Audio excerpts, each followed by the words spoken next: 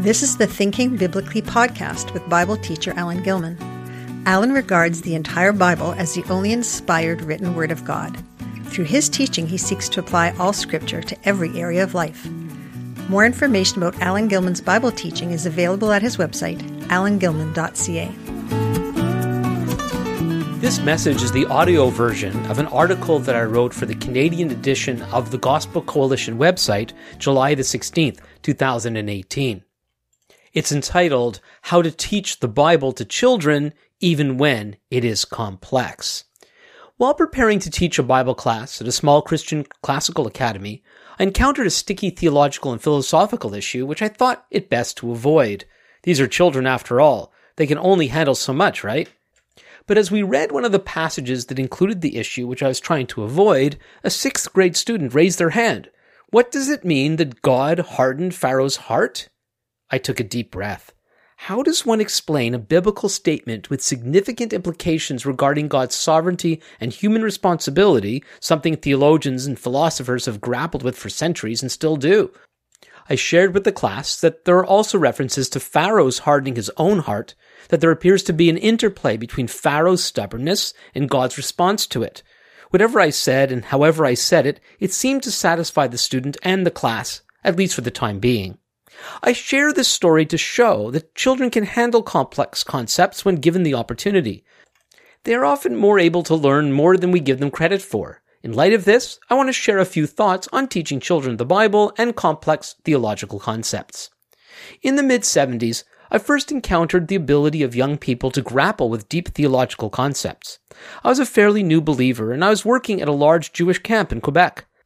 It wasn't a religiously oriented camp, but we did have special programming on the Sabbath. I was still a relative novice regarding the Bible, but I'd become somewhat familiar with its contents pretty quickly. One Saturday morning, I helped organize discussion groups where the children rotated from room to room for presentations and short discussions with a spiritual theme. I'd found a book for children that covered some key Bible characters. I don't remember why I chose the section on Job, but I was amazed at how keen the children were to discuss the issue of unjust suffering.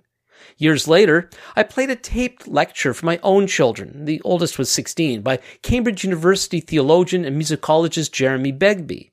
The lecture spoke on how particular aspects of music can uniquely illustrate important theological concepts. Not only did my kids understand it, they loved it. I did, however, have to pause the recording and explain what Begbie was saying. Vocabulary choice and specialized technical terminology can be an obstacle at any age, but once the unfamiliar words were explained, my children grasped and retained the teaching. I'm not saying that all children can grasp a high level of complexity, but the assumption that they necessarily require simplicity is unfounded. Our general approach to the Bible as adults plays a part in how we oversimplify Scripture in order for children to understand its precepts. The Protestant Reformation provided a much-needed correction with regard to the individual's relationship to the Bible. It was rightly understood that every believer should have unfettered access to Scripture. But wresting control of biblical understanding from church leaders, thus providing large-scale accessibility of the Scriptures to the masses, doesn't make the Bible easy to understand. Yet that appears to be what a lot of people expect. They think if we can sufficiently understand the Bible without formal theological training, then understanding it must be easy peasy. But that's not a logical conclusion. Ability to do something doesn't imply that it's easy to do. If we allow ourselves to be honest about the Bible, we might accept that much of it is difficult to understand. Tragically, we too often cope with the difficulty by oversimplifying our theology. Preachers can succumb to the temptation of portraying themselves as biblical experts, reducing multidimensional, ambiguous, nuanced stories into moralistic formulaic sayings. If anything, the Bible repeatedly forces us to stop and think, inviting us to ponder and plumb its depths. Does this mean that understanding the Bible is only for highly trained professionals? No, the problem isn't our inability to understand the Scripture's complexities, but that we're too easy on ourselves, insisting that it be simple when it's not. Proverbs chapter 2 encourages us to seek for wisdom as hidden treasure. That's backbreaking, difficult, and sometimes confusing work, but it's worth it and it's doable. When I teach the Bible to adults, I'm aware that many are used to simple teaching, but that doesn't stop me from exposing them to its grand vistas and unsearchable depths.